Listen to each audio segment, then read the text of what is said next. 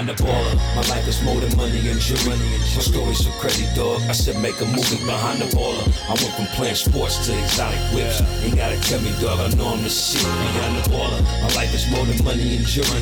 My story's so crazy, dog. I said make a movie behind the baller. I went from music exec to this podcast. Now I finally feel at home at last. Behind the baller. Yo. You already know what the fuck it is. This is gonna be a whole different type of episode. And this ain't my thing, man. Just so you guys know. I don't beef on like podcasts and shit. You know, I go on my rants and I say my things about, you know, whether it be the police or Donald Trump or things that I don't like. But for the most part, you know, I'm spitting about how I'm living, what I'm doing, you know, outside of jewelry, you know, how I am as a father, businessman, all those things, you know what I'm saying?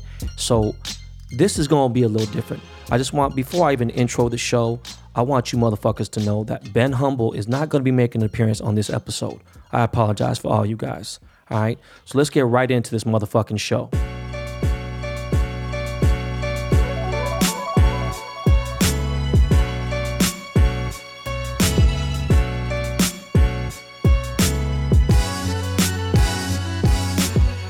You are listening to Behind the Baller podcast. I am your host, Ben fucking Baller. All right? Yo, they call me the Forrest Gump of hip hop because I've been around this shit all my life, okay? I'm not some fake blogger, some dude who got no culture in hip hop, no knowledge of hip hop, has nothing constructive, nothing beneficial to say at all whatsoever in regards to hip hop. Look, man, I can't even call you academics anymore. I can't fucking believe your name is Livingston.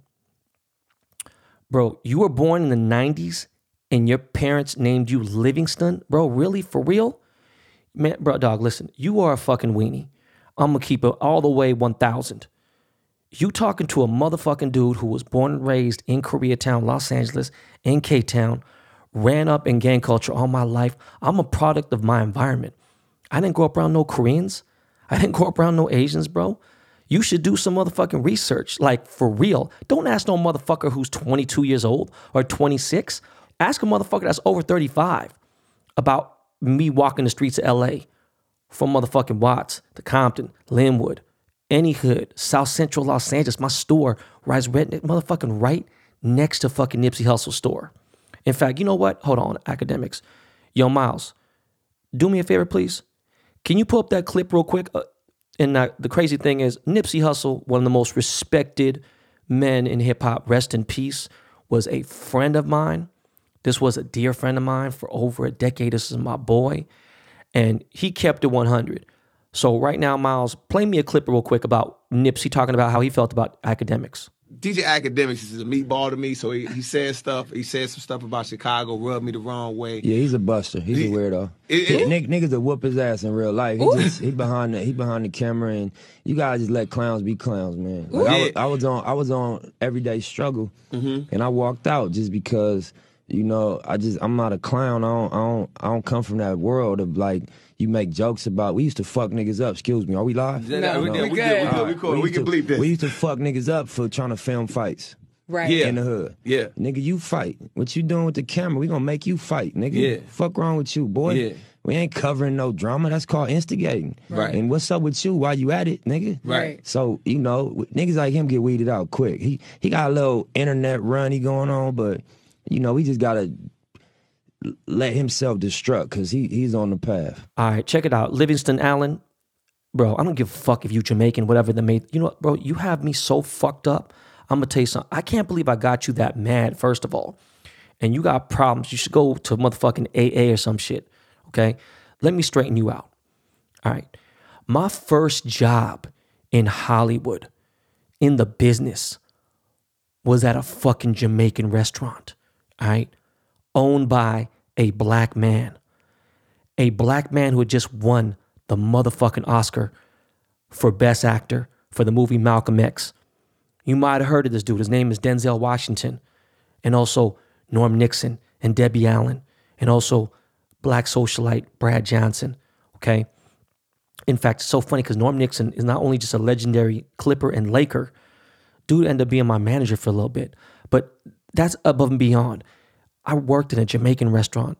I DJ'd Jada Pinkett's birthday at this place. I did the Black Oscar party 2 or 3 years in a row. I was born in it. It wasn't like I was hanging out some shit trying to be somebody I wasn't. Like I said, I was a product of my environment. I've been around black people all my life. You know what I'm saying? You sound stupid as fuck, Livingston. Like, do you realize my wealth advisor, okay? My wealth advisor, my CPA is black. A black man from South Carolina who still lives in South Carolina, okay? All right. My tax attorney and my fucking money manager, advisor, and handles all my day-to-day business shit, all my taxes, everything, is a black Muslim. His name is Suleiman. Like, bro, you know how fucked up, how stupid you sound? What have I done for the black community? You know what? I tell people all the time I don't like to talk about it. And I brought it up a few times here and there. But because people are listening to this episode and they're so uninformed and they're so fucking stupid, yeah, man. People ask me all the time, what's your connection to Seattle? Why are you in Seattle all the time? Besides the fact that, you know, my relatives live there. You know what I'm saying? My wife was born there. You know, shout out to Federal Way. I owned a nonprofit organization, an electronic recycling company. It was a nonprofit called Friendly Earth. And you know what we did? We donated millions. In the 7 years that I owned this nonprofit, we donated millions. And to mostly where? The inner city. With 73% black kids going to these schools, donated computers, electronic items, tablets, things like that. Built computer rooms for these schools. I did that in Koreatown too. I didn't do it in the Asian areas until later. And a lot of Asians gave me shit about it. But it was about what needed more help at the time. So, Livingston, you have no idea what the fuck you're talking about. Bro, you don't even know that I got way more accolades in the hip hop game than you do. I got 21 platinum albums. Those albums include people like Dr. Dre, Snoop Dogg, Jay-Z, fucking Master P. Like, bro, who the fuck have you worked with and done anything that really did? 6ix9ine, bro, get the fuck out of here. Yo, you know it's bad when 2 Jewish dudes clown on you. And I got nothing but love for my boys. It's The Real. If you want to listen to some real hip hop shit, listen to them. Listen to their podcast and all their shit that they do. It's The Real. Great guys. All right. They've been in this podcast game since the beginning. When they're sunning you, like academics, bro, it's bad. Like, it's quiet for you, bro. When dudes who really listen to real boom bap shit, you know, you probably don't know shit about your own people's music, bro. It's crazy. You probably don't know shit about Grover Washington Jr., Donald Byrd, the Meters, the JBs. Do you know what I'm saying? Like, have you even fucking know like 10 Earth, Wind, and Fire songs? I'm being real with you. Oh, no, hold on. You're Jamaican. Okay. Bro, stop it. Motherfucker, I know more about Pato Banton, Steel Pulse, Beanie Man, Barrington Levy, Cuddy Ranks. Bro, Cuddy Ranks was signed to my fucking label, man. Like, bro, I've been listening to the fucking Reggae Dance Hall, Shaka Demus and Pliers, all this shit. Man, Born Jamaicans was on my boy's label. I've been fucking with all that shit forever. Bro, you have no taste in music. I already know. It's like, just terrible, all right? That shit's crazy as fuck. You make me laugh sometimes. Like, when I look at all this shit that when Freddie was he washed you. By the way, Freddie Gibbs washed the fuck out of you. Nobody could ever see it any other way. All right. I just laughed. I thought the shit was funny. Okay, but you kept going at Freddie like, yo, I want any rapper to go see my tax returns and this and that. But bro, you ain't balling like that. Everyday struggle ain't paying you like that. You doing little stupid ass fucking, what is it? Fashion Nova ads and all this other bullshit, bro. Get the fuck out of here. Don't try to flex. You really? Academics, bro? You fucking DJing bingo fucking parties? Stop it, all right? I just seen your last video where you screaming at me talking about you take advantage of hip-hop, African-American. Bro, you know how stupid you fucking sound? Do you know that 99% of the DMs of people that are relevant in music today or are black that were DMing me like, yo, bro, take this dude out. This dude is fucking terrible. He is really bad. We don't claim this dude, all right? And as you're screaming, you're sitting in this fucking gaming chair. You probably got gifted, and there's a crack in your door. Bro, how you live in lavish, you got a big-ass crack in your door? Huh? I'm just curious, bro. And I don't even, because they see me, they think jewelry, and I really try not to post that much jewelry. But you know what? I just finished J Balvin's chain. Oh, whoa, wait a second. Is he a black rapper? Nah, he's not. So let me straighten you out real quick. You said tracks exposed me, everything Trax said was a lie. In fact, I had Trax on my podcast. So if you listen to this, Livingston, Trax is on my podcast. And then when he pulled up to my hotel, you know what? I ain't gonna lie to you. I'm appreciate, that he was a man enough to pull up, but I'll be real with you. When he seen me, he was like, I could tell he was a little nervous. I was with my boy Jimmy Boy and whatever, and he thought that he was gonna get jumped. And I said, nah, bro, let's address this shit like man, boom, and we handled our biz. But everything he said about me was wrong. His beef was with Flawless, with Greg. But I straightened him out real quick, and there's nothing, and it's all good. Let me tell you something real quick. He didn't say shit that was factual. The motherfucker didn't expose me. The fuck is you talking about? Now, if you want to go back to jewelry and stuff, you know how fucking crazy you sound? I'm booked. Ever since I started my private appointment meeting thing, January 2017. And the funny thing is that month is relevant to what we're about to talk about right now. So that's 3.5 years ago. I put a private appointment thing on there, and you got to get a $100,000 chain, and you got to pay the whole amount up front, not 50 down, whatever, boom, and it's 100,000 up front. And you know what? I got fucking 21 fucking jobs. And you know what I did? I refunded 19 of them. I was like, man, fuck this shit. So I started figuring out what I wanted to do. And you want to know something? Out of those 21 jobs, guess how many people were black? Just take a wild fucking guess. All right? 3. Okay? And I'll be real with you, man. Like, bro, I'm booked until April 2021 right now. And when I did my Takashi Murakami releases and I did my collabs and I did 6 pieces here, 5 pieces here, do you know that the only black person that bought something was Lil Yachty? And he'll tell you straight up, Lil Yachty will tell you for 5 years or for however long he's been popping, 3 years, 4 years, he's asked me, hey man, when can I get a chain? When can I get a chain? And it was like some bullshit political shit behind it, but I never made Yachty a custom chain. When he was going to every fucking jeweler, people got me fucked up. And Yachty will tell you straight up, yeah, man, Ben was on some shit, man. He didn't want to, and I was real selective about who I, make jewelry for.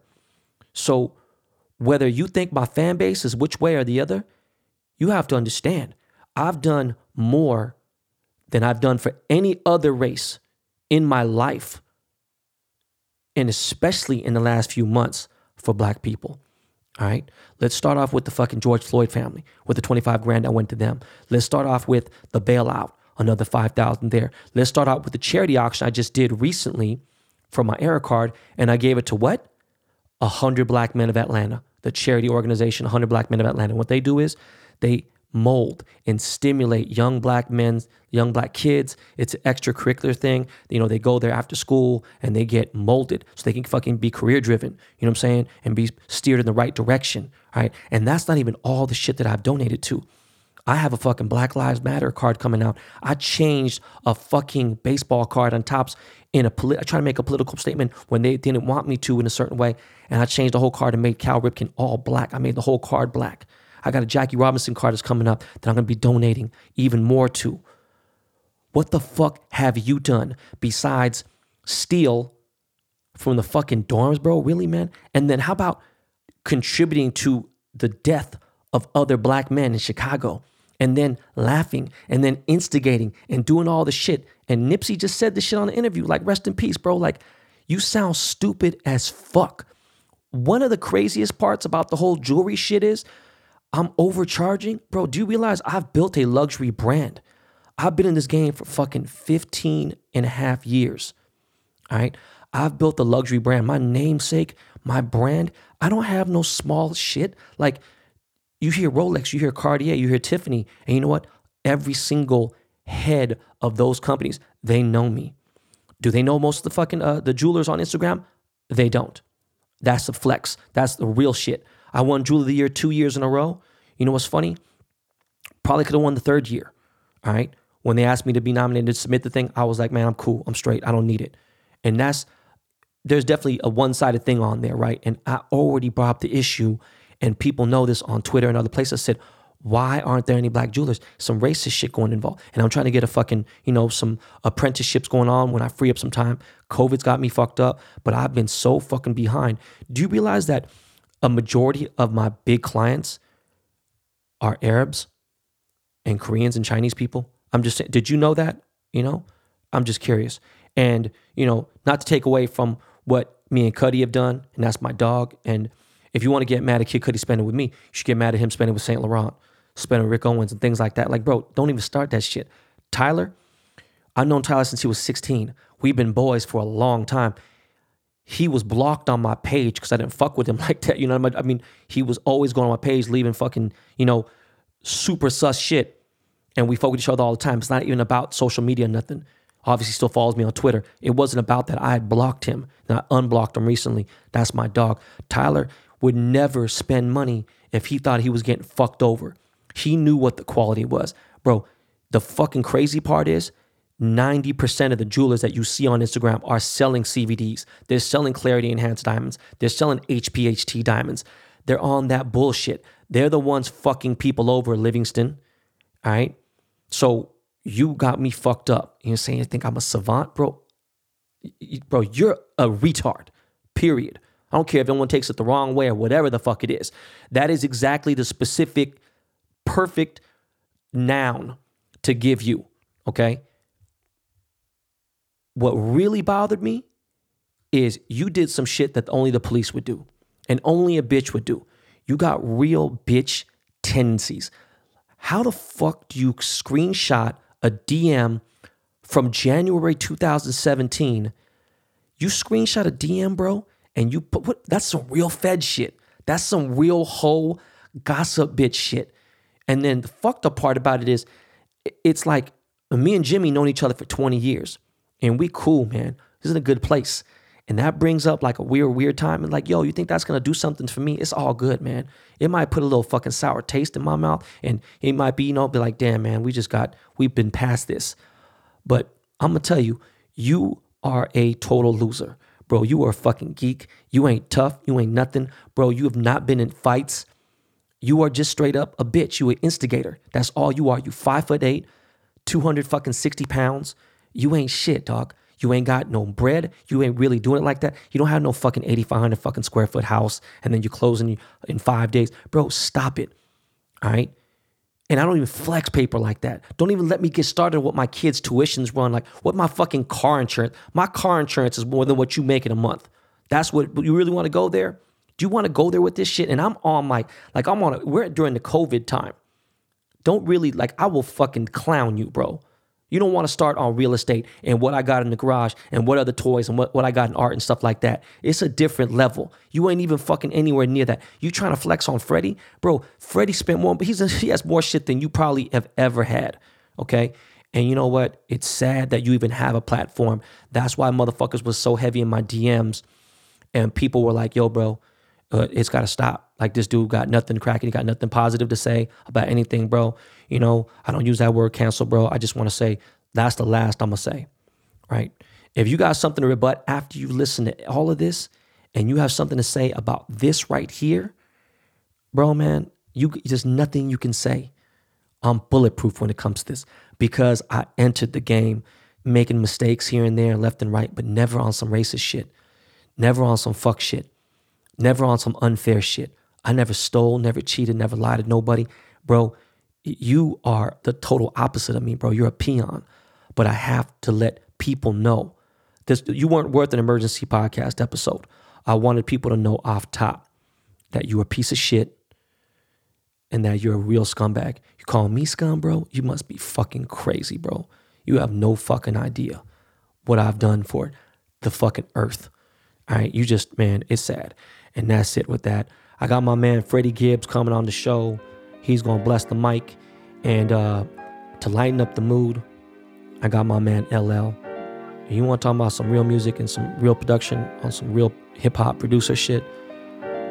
My man Lakey Lake got them beats, man. So Lakey, yo, do me a favor, man. Hit me off with something and we'll be right back with Freddie Gibbs.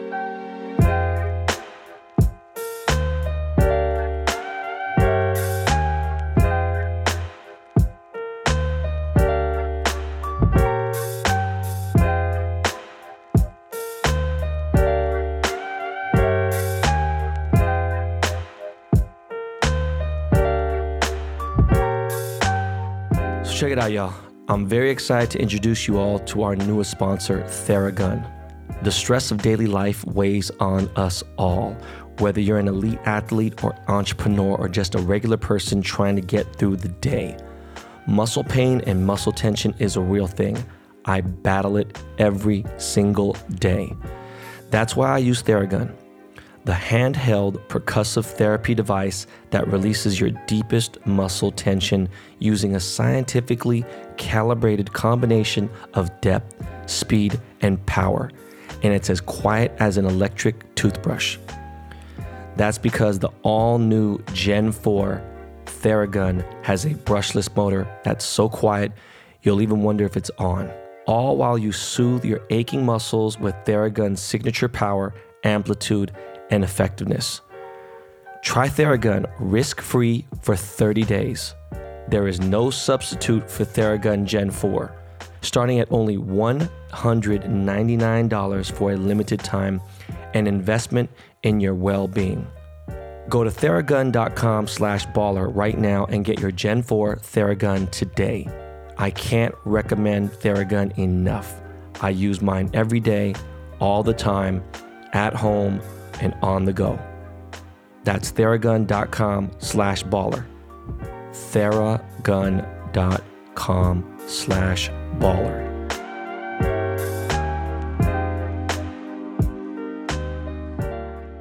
Yo, you were listening to Behind the Baller. This is episode 95, the Teletubby edition.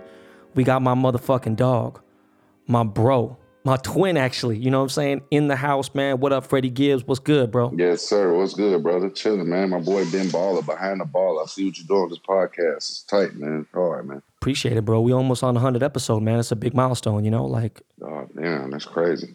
I took this shit serious. Bro, I've known you almost 10 years. I just realized that now. You know, I met you on Fairfax. I know, man. Hey, man, I've been out here living in L.A. 10 plus years, man. So, you know, getting to it, dog. You know what I'm saying? Copping jewelry. Yeah, you bet. Hey, we're gonna get into. We will get into that in a minute. So you, I know you grew up in Gary, Indiana, right?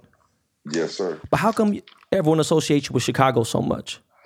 Because Gary right next to Chicago, so you know it's kind of like the same shit. You know what I mean? We like 10, 15 minutes away. So you know what I mean? Same gang, same shit, same teams, all that shit. So. You know, it's right there. So it's family, you know. By the way, shout out to all my Chicago killers, my boy Bird. You know what I'm saying? Oh, yeah, shout out to Bird. Bird, the homie. I fuck with Bird. That's my fam, you know. And that's what of the homie.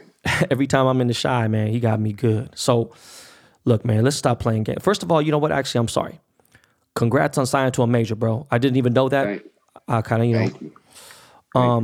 Also, congrats on Alfredo. If you guys haven't, go get that Alfredo album with my boy Alchemist. Yeah. Freddie, I don't know if you know this. I've known Alchemist for 33 years, 34 years we've been friends. I know, that's crazy, dog. Yeah. You know what I'm saying? Y'all been in the trenches. Like I said, man, I know you've been, motherfuckers don't know you've been in the game since the Dre days. So, you know. Shit, so yeah, of course. Since Easy E days even, you know what I'm saying? Easy E days, right, exactly. So shit, motherfuckers know, man. Like me and Alchemist, that was a clean link up right there, man. You know, like I said, he's one of the greatest producers of all time. So it was nothing for me to go in and, you know, go to rap school at his studio and you know, and learn how to be a better rapper. Him and Madlib, they really like, you know, helped me like, you know, that's real set LA. My game up a little bit. That's real LA. When I was talking about earlier in the intro of the show, and I was talking about bars, and I was talking about spitting, I'm talking about that type of shit. Like, bro, you never gonna catch Gibbs on like, even on the Treated Crew mixtape, Gibbs was spitting. You know what I'm saying? He was spitting on anything. It's crazy. I think that, you know what I mean, I take pride in, you know, having bars, especially in an era right now where, you know, it ain't that many cats with it. I think that everybody, you know, it's crazy, you know what I mean? And it might sound weird, but everybody's kind of like monetizing music. Does that make sense to you? You know what I'm saying? Yeah. Like everybody kind of like, you know, kind of conforming to, you know, what they got to conform to you know, to get the labels to push. I mean, look, it's one thing if you want to sell merch to get units, and I get it. Right. But at the end of the day, like, bro, are you selling merch or are you selling records? Are you a rapper or I mean, some people are just entertainers. They just want to live, they want to portray a lifestyle that they've seen on TV or seen on the internet, whatever. And you know how watered down it's been over the last 30 years? How much come on, man. Yeah, I mean, you look at the game, man, like, you know, it's very different. I think that in some ways it got better for the artists because you know, like you said in the beginning of the show, like, bro, I've been in the game 10 plus years. I just signed to a major. You know what I mean? When I was on the freshman cover on XXL, I wasn't even on a major label yet. So, you know what I mean? Like, so I've been grinding, and I found a lot of innovative ways for independent artists to make some money in the game. You know what I mean? So I'm kind of like a trailblazer on that side of things. I mean, there's a lot of people like to use the word today, model. Like, they'd be like, oh, coronavirus, there's a model for this. Wear the mask for this time. Stay away from people 14 days. You've set up a model for what an independent artist should, like, to get money, too. Because think about it, bro. Like, I'm not saying that you can't win on a major. Right. But when you're going against a machine that has certain things set up, they're going to have, for someone who has nothing, you already built it. So you knew what the advantages were. You knew what the disadvantages were, I'm sure, going in. I mean, me being an ex-record executive. Right. At that point, I would tell people, nah, man, your advantage is to keep doing what you're doing. Now, the deals that they're giving out now, during my day, shit, bro, you would live, you could eat. You know, they'd never even think about touching merch or touring or fucking, like, bro, you could get paid, you know? Like, now it's fucking disgusting, but it's a different world. But anyways. It's a 360 type of thing. And, like, really, you know what I mean? To be honest, like, man, you got to go in and do a partnership with a label. You can't do a straight record deal anymore because that makes no sense. You know what I mean? Because these niggas don't even have A&Rs working at the labels. Like, the A&R is an obsolete, you know what I mean, kind of job.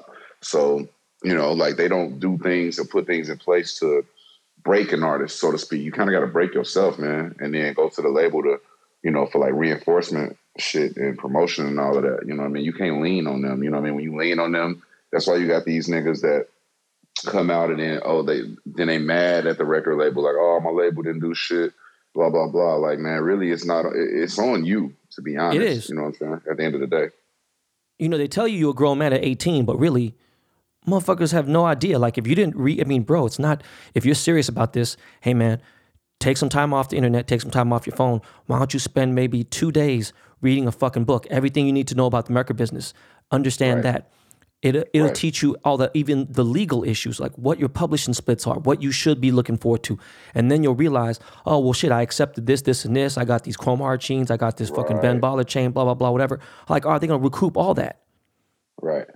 Correct. They definitely going to recoup all of that. And I want to say this about a lot of artists, you know what I mean, from, you know, your era from back in the day. Like, a lot of those guys didn't foresee the streaming era. You know what I'm saying? Because they don't own a lot of the masters on their records. And, like, you know, of course, you know, in 96, some motherfuckers didn't think there was going to be a Spotify, Apple Music, and Tidal. You know what I mean? You didn't know that your music was going to be the platform that you had, you know, get it from. So it's like, you know, it's kind of fucked up for a lot of our favorite artists because we streaming their music every day, but they're not getting paid off of it. It is fucked up. You know, there's a lot of fucked up things that we got. I mean, look, Freddie, I'm gonna keep it 100 with you real quick. All right, and this is like, I don't really talk about jewelry on this show. It's a business podcast, and I'll tell you the truth. Everyone thinks, and we'll get into that in a second, but like some dumbass motherfuckers that are fake DJs and bloggers that are talking about like, oh, you steal from the culture and this, that. And I'm being real with you, bro. Look, man, they don't know so much about what I've done in my life and everything else, and like. Look, man, there's so many people that don't even understand how this really works, the business-wise. They think like, I'm not going out there telling people or enforcing somebody, oh, you better buy this shit. I'm not going out there lying to nobody. I've built a luxury brand. My namesake is important now. I can't go out there and fucking and have these fools looking at me crazy. But now back in the A&R days, you know, I mean, bro, like, it is really bad that we streaming people's music and things like that, and they're not getting their paper. And the publishing deals that these people did, sign their life away for, you know, a couple $100,000 or certain things. It's just like, I think the people who did that are worse than the police. I'm being serious with you. Like the guys who took advantage of the people. Those are the people that should be exposed and shit like that. And, you know, I got out the business, was like, all right, boom. So with that said, I was in the rap game professionally from 94 to 2004, so a good decade, right? When I left, I didn't want to think about, bro, I listen to Bob Marley. I listen to old shit. Like, I don't even listen to because it just depresses me, right? But shout out to you, shout out to Griselda Records, you know, West Side Gun and all them dudes are doing it. But anyways, I only have kind of like, and I don't want to use the word weird, but like, I have a lot of friends who are rappers who want to be on the show. Drake's my boy, you know, whatever. Kid Cudi's my boy. But I've only had Lil B on the show because Lil B was kind of like, he's not weird, but he's alternative. You feel me? Like he's like an idiot savant genius in a way, but then at the same time. God. Yeah, it's the bass god. So I was in San Francisco one day. I had him on the show. So out of almost 100 episodes, you the first rapper that I've had on the show. Like, you know, he is, but you know what I'm saying? But okay, the second technically, but you the first, because we go, you know, getting some shit. So with that said, behind the baller, baby. Yeah, I'm excited about it, man. Let's get right into this shit. Like, where the fuck did the beef start? I just logged in 2 days ago. I get on my Twitter and I see him. You talk about you go squeeze his nipples or some shit. I was like, listen, what's going on? So I just went to your page completely and started seeing. I was like 40 minutes late from the first tweet. And I'm like, what the fuck? How did the beef start with Fat Boy? Really, to be honest, this shit started brewing a couple of weeks ago when I sent out a tweet saying that if you were on Crime Stoppers, you were a snitch. You know what I mean? Now, you know, that day I had been seeing a lot of Crime Stopper shit come across the timeline. So I was just like, you know, if you do that, you know, you kind of a snitch. You know what I mean? Like, you know, I didn't direct it at nobody per se. You know, it was just something that I said. Now, you know, he tried to like connect that to, I guess, Gunna or T.I., whoever, you know what I mean? Like, you know, people was talking about, or he was talking about, and trying to basically say that, oh man, Freddie Gibbs don't keep that same energy with these rappers, you know what I mean? Or be specific, basically trying to say I was a bitch. And I was just like, look, my nigga, like, I don't, you know, I just made a statement. I wasn't, you know, specifically speaking on anybody, but, you know, you a bitch though, you know what I mean? For trying to, you know, perpetuate that, you know, but anybody who, you know, if the shoe fit, wear it. I don't give a fuck. You know, anybody that know me know that I ain't got no filter for none of these niggas. So that's where it started at. Now, you know what I mean? It was, you know, I ain't say nothing about academics for like 2 weeks. I did an interview with Bootleg Kev and he asked me about Jeezy. I gave my opinion on that. And then academics just, you know, took it upon himself to, you know, defend him. And like, he caught these bullets. You know, he tried to jump in, some shit and say some shit that didn't really involve him. And, you know, and basically say that I was irrelevant, broke, all of this shit. You know what I mean? And I'm like, bro, my sunroom bigger than your house, dog. So it's just like, what are you talking about? So, you know, academics, you know what I mean? Like, really, to be honest, man, a motherfucker like him shouldn't even really be talking about rap. It's like, why? I don't even know why you qualify. Like, you're not a DJ. You're not an A&R. You're not an artist. You never, like, really put anything into the game. You're not a journalist. I've never read anything that you've written about music. So it's just like, why am I, you know, so niggas like that just need to just not. But it's true, though. And the labels are paying niggas like that to talk about artists. You know what I'm saying? He just like a gossiper. He like, you know, he like bossing for some shit. Gossip Girl. You know what I mean? So I don't really pay a motherfucker like that. But the thing is this, bro, look, this was crazy. He's a fucking gamer. This dude copy and pastes. I mean, he's never broken a story. Maybe because he knows 6ix9ine and they'll go make content, but he's never broken a story. Like, you ain't gonna catch, like, this dude's gonna go to Baller Alert, he's gonna go to TMZ, he's gonna go to Shade Room and, like, maybe some hip-hop site. Right. And then whatever he sees there, he's taking it, boom, put it on his site because he has a bigger platform, which is sad to say. Right. But, like, I was a DJ, fam. I was Redman and Keith Murray's DJ. I was one of the best rappers in the history of rap. You know what I'm saying? Like, you know how fucking serious you had to be as a DJ? We didn't have Serato back then, bro. You had to be raw, or you was gonna get laughed out. There was dudes out there that was literally world champions. So, like, I don't know much about dude, but he obviously don't know much about me, right?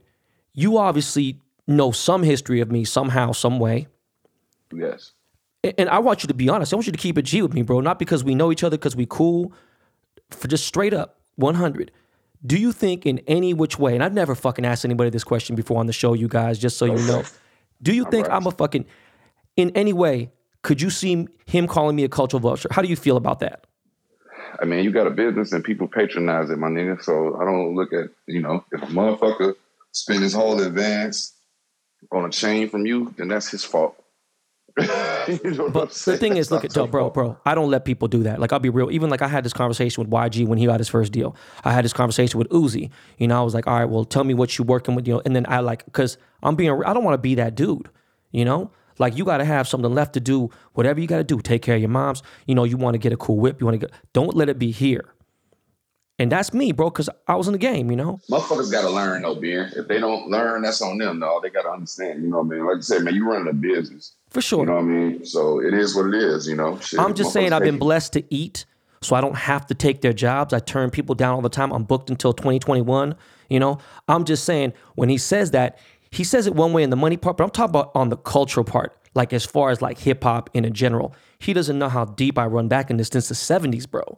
You know, I'm saying from what you know, from people you know who've been around me, who know me, when I'm in the streets, bro, I never had no security in my life in LA, bro. Compton, Slauson, you feel me? You never see me pull up with no security. Never, ever, bro. And I'm a fucking one of the most famous jewelers in the world. You never, and I never been pressed ever. And I take pride in that because I always show love to the streets and I grew up in the hood. Right. So what I'm asking is like, you know, when this dude's talking about hip hop African Americans, I'm taking like really, bro? I mean, bro, like a motherfucker. I mean, what does he represent for African Americans? I mean, you know, shit. I mean, for one, dog, you running around with a snitch. You know what I'm saying? So anything really you got to say is like invalid.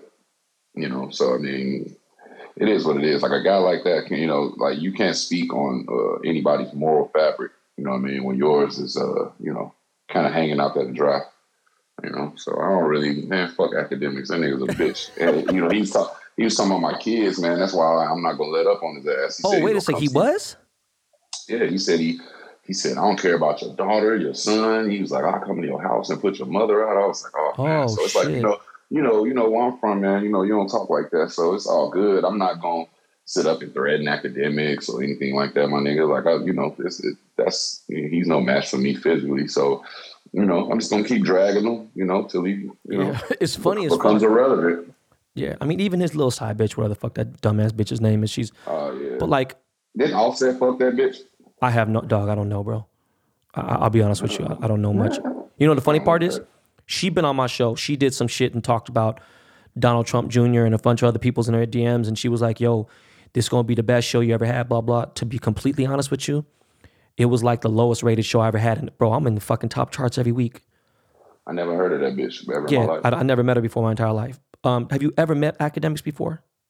Yes, I did. I met that nigga in LA at a Grammy party, and he was all handshakes and hugs. He was none of that energy at all. So, you know, it was all love.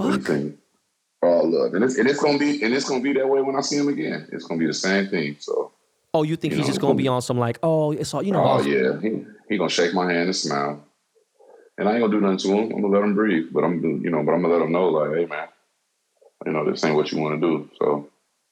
It is what it is. Nah, I mean, I'm just like, look, bro, in the intro of this show, I already went and said my piece, so I'm glad, you know what I'm saying, you keep on. I just want these record labels to stop paying pussy niggas like Academics to promote their artists, dog. Like, for real, dog, because that's really what it is. Like, these labels empower niggas like him to make him feel like he can talk to motherfuckers any kind of way, but he really can't, though. So, you know, but it is what it is. Though. I mean, bro, for him to get... Look, man, I've never watched really any of his videos before. I've never watched his YouTube until somebody who's a very high up executive in the music business, people was DMing me shit left and right. He's talking about, oh, I know a lot of rappers that want to talk about you. The reason why you ain't exposed is because it's some famous rappers that still fuck with you. Like, bro, there's no reason why nobody wouldn't fuck with me. I've been good to everyone. I've donated. I've done everything I needed to do. I've gone above and beyond my call of duty. As I have Asians mad at me because I've done more for black people, they feel like, you know what I mean? And they're like, I'm like, I didn't grow up around Asians though. We didn't have the same interests. Like, you guys didn't listen to hip hop until fucking 2010. You know what I'm saying? Like, where the fuck was you in 92, 91? Where was you in 86? But going on, I can't believe I got him that mad for him to be that drunk and screaming at me like that and going crazy. I'm like, bro. Yeah. Yeah, he was tripping that night, man. We really struck a nerve on him, man. So, you know, the motherfucker probably on suicide watch right now. So somebody needs to go check him. Yeah, he on some crazy shit. But on to the better things, on the bigger and better things. It's because I've never interviewed a rapper.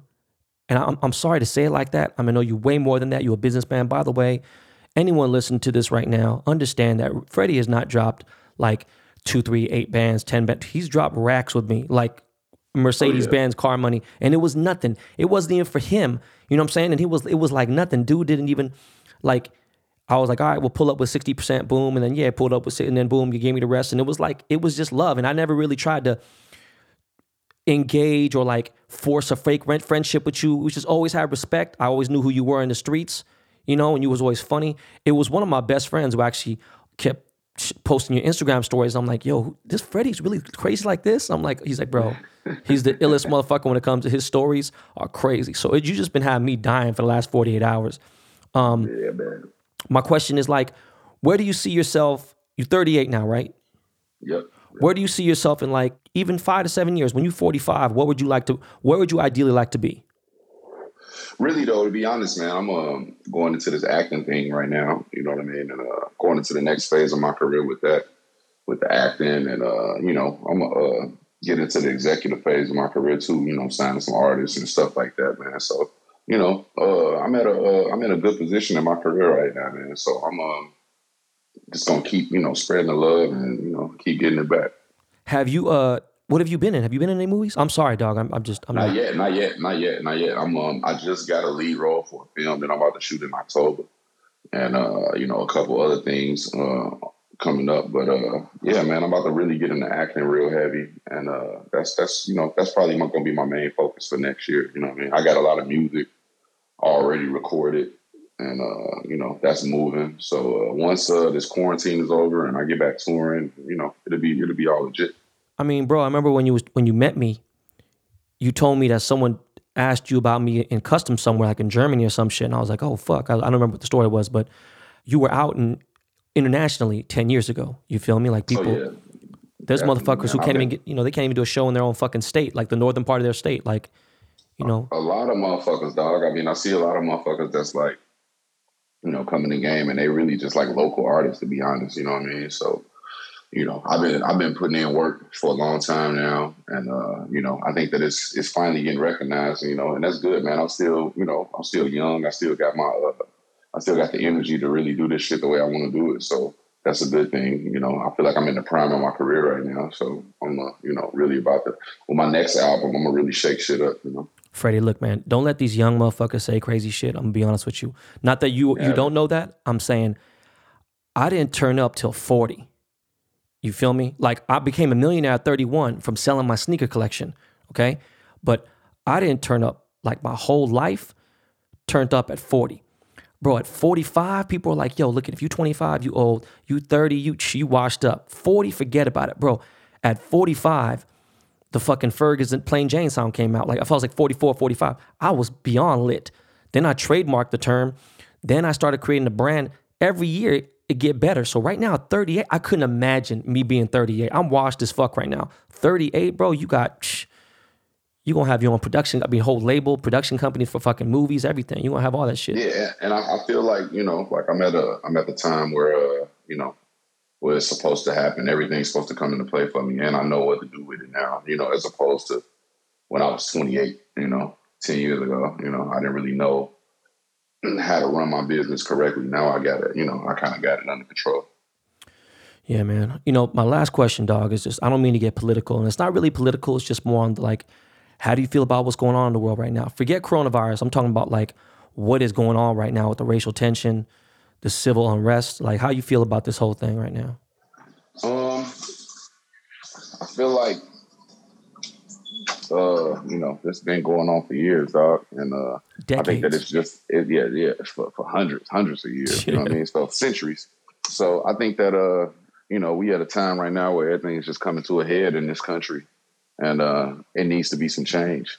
And if it's not going to be no change, then it's going to be the same things over and over, dog. You know what I mean? So, you know, right now, I think the country just bleeding right now, and only way to stop the bleeding is to, you know, stop the racial injustice, man. Now, I like what everybody's, you know, doing right now, committing themselves to, you know, different causes and different things, you know what I mean? But, you know, right now I'm just, I mean, bro, what's your opinion on police? I've been very vocal. For as long as social media's been around, even Friendster, fucking MySpace, I'd be like, I don't fuck with police. I just never have. I mean, police killed my friend in '96, man. So I don't really have no you know, every show I do is fuck police. So I don't really have I don't really got no love for authorities, you know, especially the ones that take advantage of us. You know what I mean? They don't really do nothing to help us, you know, further our cause or help our communities. You know what I mean? I think they're a cancer to the community. You know what I mean? I seen some shit today where LA was working on some kind of like dispatch-based, unarmed neighborhood watch, you know what I mean, for nonviolent crimes. I think that's a good step, you know what I mean? Yeah. Towards something, you know what I mean? I don't know if it's a solution. I don't know, you know what I mean? But for the most part, I think it's a good step towards something, man. You got to start defunding these police forces, man. They don't need no motherfucking machine guns and all of that shit. We got the army for that, you know what I mean? They killing us every day. Bro, do you understand I go to Korea twice a year? I go to fucking Hong Kong. Do you know that all these Asian countries, the police don't even have guns? London, England, motherfucker. You know, London is a fucking, they ain't like some, you know, Midwestern, you know, bumfuck Egypt town. This is an epicenter, enormous metropolitan, you know, city, country. And the police got no guns. Right, exactly. And the only time the police in London and all of those European countries had guns like that is when it's a terrorist threat or something of that. But that's nature. Like a specialty unit, you know. That's like a different. Yeah, it's a special unit. Yeah, the regular police just walking down, police in the street. No, they don't have guns. No. So they couldn't have that in their country. You know, murdering people. That'd be that's crazy. You know. Yeah. Hey, one thing I really appreciate is when I do randomly catch you vibing out in your car or whatever with the kids, bro. My kids are my life. I don't know if, you know what I'm saying, like if you watch any of my, like anyone who's been following me since my first son, like they're in my life every day. I'm a big part of the life. I'm very active in my children's life. And I see that with you too. So it makes me, I mean, I remember when you had your daughter and, you know, it's just admirable, bro. And I appreciate it. Not only that, when I hear the music in the background, it's always some fly shit. It could be some fucking Bobby Womack, it could be Teddy Pendergrass, it could be Isley Brothers, it could be the old shit. You know, I appreciate that you like the, you know, the real OG shit. Before I let you go, bro, the question I ask every guest who comes on this show is there anything you want to ask me? Oh man, damn. Everyone gets this question, bro. That's a good question. Man, really shit. I just want to know the price of the diamonds, really. I want to get some of that. Some of that ice. That's why I hit you early about that Enzo chain, man. I'm trying to get that thing, man. Let's get up this weekend, man. We'll get up this weekend and I'll bring you a few of them little, the stud chains, the diamond chain, tennis chains, and definitely, let's do it, man. I'm about to jump back in the game on these niggas real quick for the summer. Hey, bro, look, man, let them know. I don't even know where the fuck bro. How do you call even like saying John Legend flopped at 20? Like, bro, you lost your mind, bro. Like, dog, the numbers don't. Like, you can't just go off first week sales and certain things. Like, do you understand how long some people stay? Like, it's just, bro. Bro, he support a lot of artists that flop. So, I mean, for him to say a legend, no pun intended, like John Legend is a flop. I mean, you know, whatever. You know, like I said, man, a guy like Academics, his musical opinion doesn't matter, and this shit gonna keep going. His life opinion don't matter. His lifestyle opinion don't matter. He's just a terrible man. But anyways, not at all. Ladies and gentlemen, that's my man Freddie Gibbs, Gangsta Gribbs. Yes, sir. Hey man, I really appreciate you, fam. Appreciate you, man. Keep on balling, baby. You already know. I'm gonna catch you in the streets, fam. Yes, sir. So yo, man, let's take a little break. We'll come right back. Yo, Miles, hit me off with some of that Lakey Lake.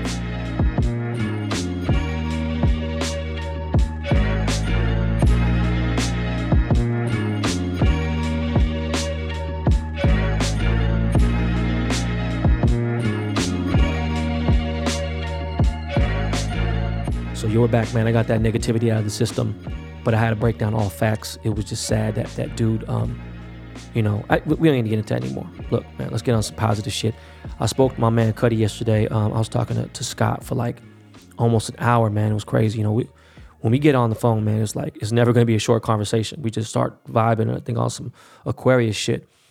But, you know, he's talking about the podcast and he's real serious about it. And I didn't really know what to think. You know, when he mentioned it, I didn't really hit him up and we had not touched base. We kind of missed each other a couple times after he had mentioned it the first time. And then he caught me when I was signing some cards and I was like, yo, let me catch up with my boy and see what's good. And he's real serious about this podcast.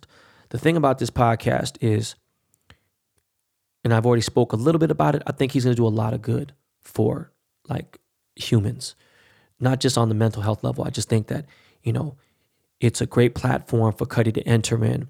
I think he's such a, you know, important person in fashion, not just music, and obviously, again, mental health and things like that.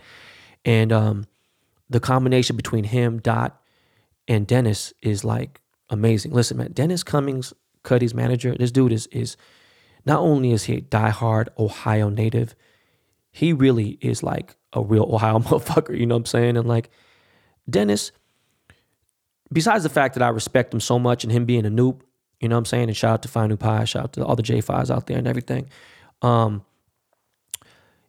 Dennis is a very just straight up legit fucking human being. Businessman, all about it. He is on point. He is extended the olive branch many times on different things, on solutions that had nothing to do with him, just like because I was complaining about something he tried to help me out with. Dude is a good, solid person. I don't think Cudi could have a better fucking manager, and I really respect dude. Now, Dot is crazy. You know, I met Dot the same time I met Cudi, or no, I'm sorry, I met Cudi way back, but I'm talking about like when I started kicking with Cudi, and I'll go to the studio, I would see Dot, and Dot is like, you know, he's very soft-spoken, he's quiet, he don't say a lot, but the more I hear him talk, the more I realize how interesting he is, and how fucking kind, and how just, dude is just a real decent person as well too, and he's obviously a great, I would love to know what Dot's true loves are in music, you know, and a little bit more about his background, things like that. I think this is just going to be a hit podcast show. I think it's going to be a smash hit. You know, I don't know how many times he's going to end up doing it, maybe a couple times a month. I'm not sure. We didn't get into that, but I give all my blessings. I'm excited. He's like, yo, I can't wait to have you on the show. I can't wait to be on it. I can't wait to have Cudi on the show. So again, man, this is dope. And he's got a lot of shit coming out, man. He's got all kinds of stuff going out. On to another thing, man. Takashi Murakami posted a very sad story the other day, and I kind of overlooked it, and I feel bad because we're in conversation, and now it sounds super insensitive because surprisingly, he's been a very big supporter of mine, and he's helped me tremendously in a certain part of the world, in the art world and stuff. And we've done, you know, several collaborations. I just finished one of an amazing collaboration with J Balvin, which I'm going to post like in the next few days, if not maybe even tomorrow, I don't know, but soon. And it's crazy because he has so many businesses, you know, he's very successful. He has anything down from, you know, an item that's $50, $60 and all the way up to a couple million, you know, sculptures and things like that. And he had his Kai Kai Kiki gallery. And because of COVID-19, the company was bleeding. And he had to claim bankruptcy on the shop. And it's really embarrassing. It's really sad that he was humble and he just said it. And it's just, it kind of bums me out because I don't think he should even talked about it, but he did. And I had to message him immediately. I'm like, hey, listen, I'm so sorry what's going on. I'm talking about these pieces that we're making. And, you know, I know that COVID fucked up our projects for this year. And I know that was, you know, another bag for him. But I don't think that was even the issue. I don't think he's financially fucked up. I don't think that at all. I just think he had a lot of love that was going into that gallery. And he had a couple passion projects like this sci-fi series that he's doing or the movie or something. And, you know, that took a lot of his time and money and things. So it's unfortunate.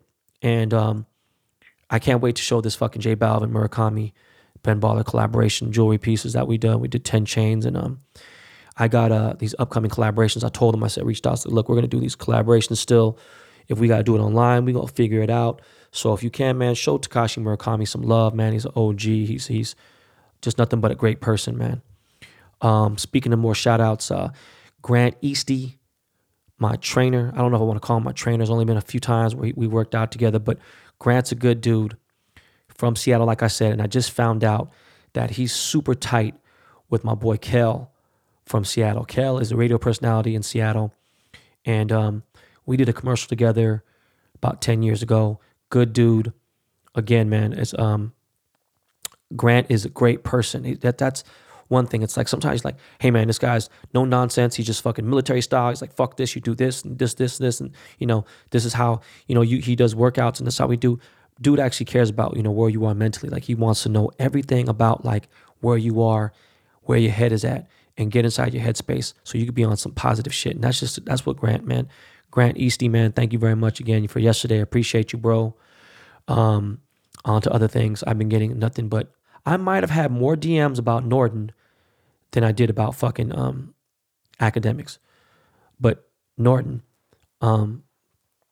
he's in a dark place. I'll be honest with you. There's a couple things that I can't do. Norton has been hanging out, with random people here and there. I'm not saying he's hanging with bad people, but, he's not wearing a mask, and he's just picked up some habits that I'm not too happy of, and I can't really go over there and smack the shit out of him or go give him a hug or anything like that. And it's I got to protect my son, London, and so my assistant has offered a couple times, and I've just been talking to a lot of people, and he's just upset about a whole bunch of things, and actually concerned now. So I'm trying to figure out a way. I talk to him as much as I can, so I know that he's all right somehow. I at least know what status he's at, and in his head and everything. And I just got to say, Norton, I love you, and you're such a talented fucking kid, bro. You're sometimes you make me worried about my kids being successful at a young age, because you end up having 8 figures before you turn 21, and it's like, fuck, bro. You own, $100 million plus company. It's $100 million, man. You're a young dude. You're 23. It's crazy. You have so much life ahead of you, man. All this shit will pass. I promise. And anybody going through a dark time right now, it will pass. I've always said this in the worst times of people's lives. I said, man, tough times don't last. Tough people do. And I mean, you already know. I'm going to do what I can, and there's not many options left. So, I just pray for my boy Norton too. And with that said, Gavin Newsom yesterday laid down a little the fuck is a small little hammer called? Like, not even a chisel. He basically, look, man, he called 19 counties. He canceled the fucking indoor dining, movie theaters, gyms, shit like that. Yo, man, we can't flatten this curve, and people got this shit on some political shit. It's not political, it's just science. One of my homeboys, man, who works for World Star. In fact, I'm just going to call him out. My boy Rambo. I love him. I love his brother, and I love him. And he's on this conspiracy thing with like the mask being wrong and this and that. They don't help. Like, bro, I've seen it firsthand. They help. I've seen it like scientifically help. It's not any other thing. I don't know what the fuck. Now again, do I fuck with Bill Gates? No. Am I going to fuck with the vaccine? No. Are there other shit going on? Maybe so. Is it connected to COVID? Absolutely not. Not at all. Okay. And now the Bill Gates thing could be here and there in a big scheme of pictures and the other part, but I'm talking about what's going on is real. And yes, it really exists. People are dying. People are sick. And the numbers are rising like a motherfucker. They're starting to get heavy as fuck. You think people want to be in the fucking streets and may not be at home and locked in, especially people who live in smaller homes, in apartments. They don't want to be locked in this shit. They don't want to be told what to do. It's a fucked up situation. So, I can't explain to you guys, the fucking Tulsa, Oklahoma, these motherfuckers had 100% infection rate. Like, I don't know, just that from that rally, 700 some odd people got tested and 100% came back positive. These are legitimate CDC tests too. This ain't like some at home, or fucking Instagram Chinese fucking COVID tests and shit. Like, these are the real deal. And tests in Arizona are hitting like 23%. It's getting bad. Numbers are getting high. We got to calm this shit down. And it's a fucked up situation. Back to the mask thing. I've been seeing these videos where this guy he goes, here, I have an oxygen meter. And he's not using an oxygen meter. He said he's using something a little more sophisticated. And he's like, all right, well, here, I'm going to put this mask on and I'm going to see where this is. And he goes, you should be at this level right here to be breathing all right. And I'm like, bro, I'm just wondering, are you fucking stupid or are you just dumb? My wife's cousin's an ER doctor. She has to wear the mask for 10 to 12 hours straight. I know she's out there saving lives, so it's a bigger thing. She would pass out if that was the case. It's a lot of anxiety that people who aren't used to being in under masks. Look, man, I put a mask on my son on London, an N95 mask that fit him, and then I put the oximeter to him. And he was still running a fucking 97, 98 oxygen level, which is perfect, okay? I did it on myself. And I was running a 96, 97, which anything over 95, you're good. 99 is obviously excellent. But when I put the mask on, it did not drop me to a number. It kept the same. So anybody thinking, and I'm telling you, I got no reason to lie to you. Like, I have no agenda. I'm not selling you guys masks. I got nothing to fucking gain from this. I just want you guys to be safe. And you guys think it's some political shit. It's not political when you put your seatbelt on your car, right? It's never political when you put your seatbelt on your car. You want to make sure you're safe. Well, it's the same fucking concept. Jesus Christ. Going to the hobby. This morning, I drove all the way to Orange County to get all my Dwight Goodens authenticated by Beckett. Beckett Grading is, they're the most serious, prestigious company to do this shit. I was going to get the cards graded, but when I thought about it, I said, all right, well, I do a 1 of 50 and then I do a 1 of 5. That's not going to make sense because when I really got into the grading talk with you guys, I figured out of 55 or 60 cards, a majority of them could be 8s. When I say majority, I'm talking about like 45 cards might be 8s, and then the rest might be 8.5s, here and there. There might be a 9, 9.5 here, 10. It's not common. It's not likely. So it's hard to sell 50 cards in a set, and then some of these cards were graded at, 9, 9.5, maybe possibly a 10. I doubt it. And then it's 8. It doesn't make sense. If you want to get it graded, go ahead and do it. It's fine. But I like my Ben Baller seal better. But what we're doing is Beckett is authenticating my autograph. They're certifying them. There's going to be a number. There's going to be, like you can verify the shit. It's all legit. So my autographs are officially authenticated by Beckett Grading. All right. And shout out to my boy Arthur. Going on. So sometime tomorrow, I don't know what time, you can go to bbdtc.com and I will be selling. And now because the autographs have been authenticated, I have changed things up. Sorry. Ricky Henderson's going to be a lot rarer than people think now. I'm doing a 1 of 10 because they obviously charge a service. I didn't know how much it costs to get great things graded, authenticated, things like that. But it's not cheap. So to make sense, I raised the price a tiny bit, like a very tiny bit for the 1 of 10. But now you have a certificate of authenticity. It's legit. Boom. You have the sticker, the seal of approval. I still get to use my Ben Baller sticker seal, and they're numbered. They're legit. So there's going to be a 1 of 10 Ben Baller gold autograph. Okay. And then there's going to be a 1 of 50 silver BBDTC autograph, and those will be both. Both those styles are officially, again, authenticated. I'm official now with Beckett Grading Systems. It's all love. That's my Dwight Goodens are dropping tomorrow sometime, maybe Saturday. I doubt it though. I'm gonna do it sometime tomorrow, and when that's done, Cal Ripken's are going to happen. I might do I don't know now because this stay-at-home order or this kind of semi-stay-at-home order has shut down certain businesses. My store is still open, but if it gets any worse, that shuts down. So I got to figure out how I'm going to do this meet and greet for the Cal Ripkens. But anyways, hobby's getting crazy, man.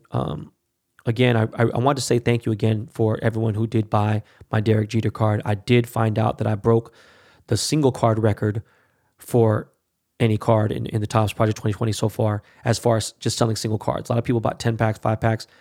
My Jeter broke the record for single card sales. And the last thing, man, I ain't really been watching a whole lot of shit. I've been watching a little bit of 90 Day Fiancé here and there. I've been honestly entertained by Freddie Gibbs' fucking Instagram page. He's been killing me. He's been dragging that motherfucker. It's hilarious.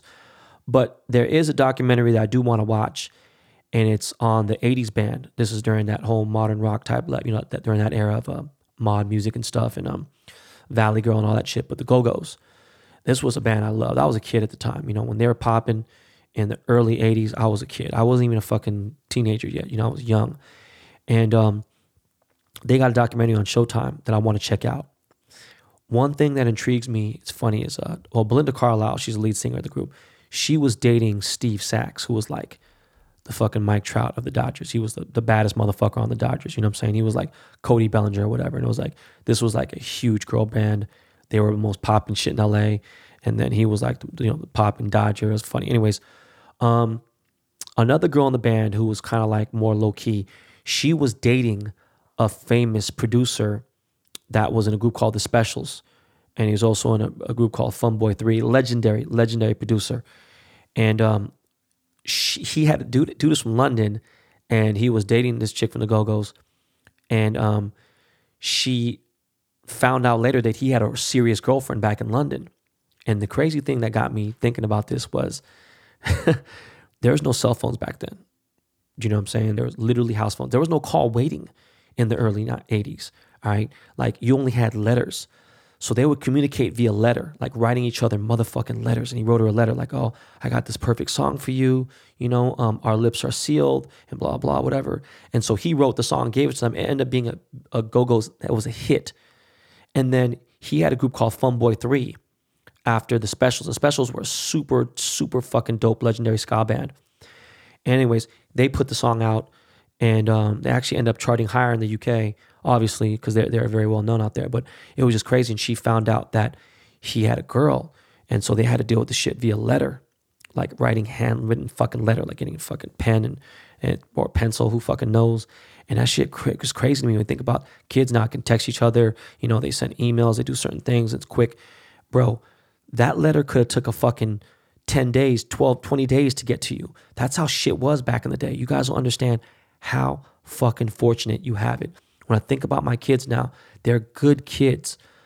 They're a little spoiled, and I really got to start to taper that down a bit because, you know, it worries me about their future and everything else. And, you know, I've been, easing them up off the phone. We've been taking drives and stuff, and we jumped into Luso the other day and decided to go over Suicide Bridge and just take like nice little drives, man. And London's starting to really like being in the cars and stuff, and he doesn't really care about getting a nice car. He doesn't really think about it. Ryder's the one that wants to get he wants to floss and boss, you know what I'm saying? But anyways, yo, that is it. I hope you guys enjoyed the episode. That's episode 95. We are close as fuck to episode 100. Who is the special guest going to be? I don't even fucking know. But it's going to be a milestone episode. And again, I appreciate everybody who supported me. I hope you guys have hit that subscribe button. This is definitely the episode that, might have caught a whole different fan base. And if you rock with me, stay on, subscribe, tell a friend. All right. And yeah, that's it, man. Yo, Lakey, how you doing, bro? Oh, you don't got a mic on you. Yeah, bro, do me a favor, man. Take us home, bro. That's my man, Lakey Lake, on the beat right there. All right, you guys. I'll see you for the weekend wrap up.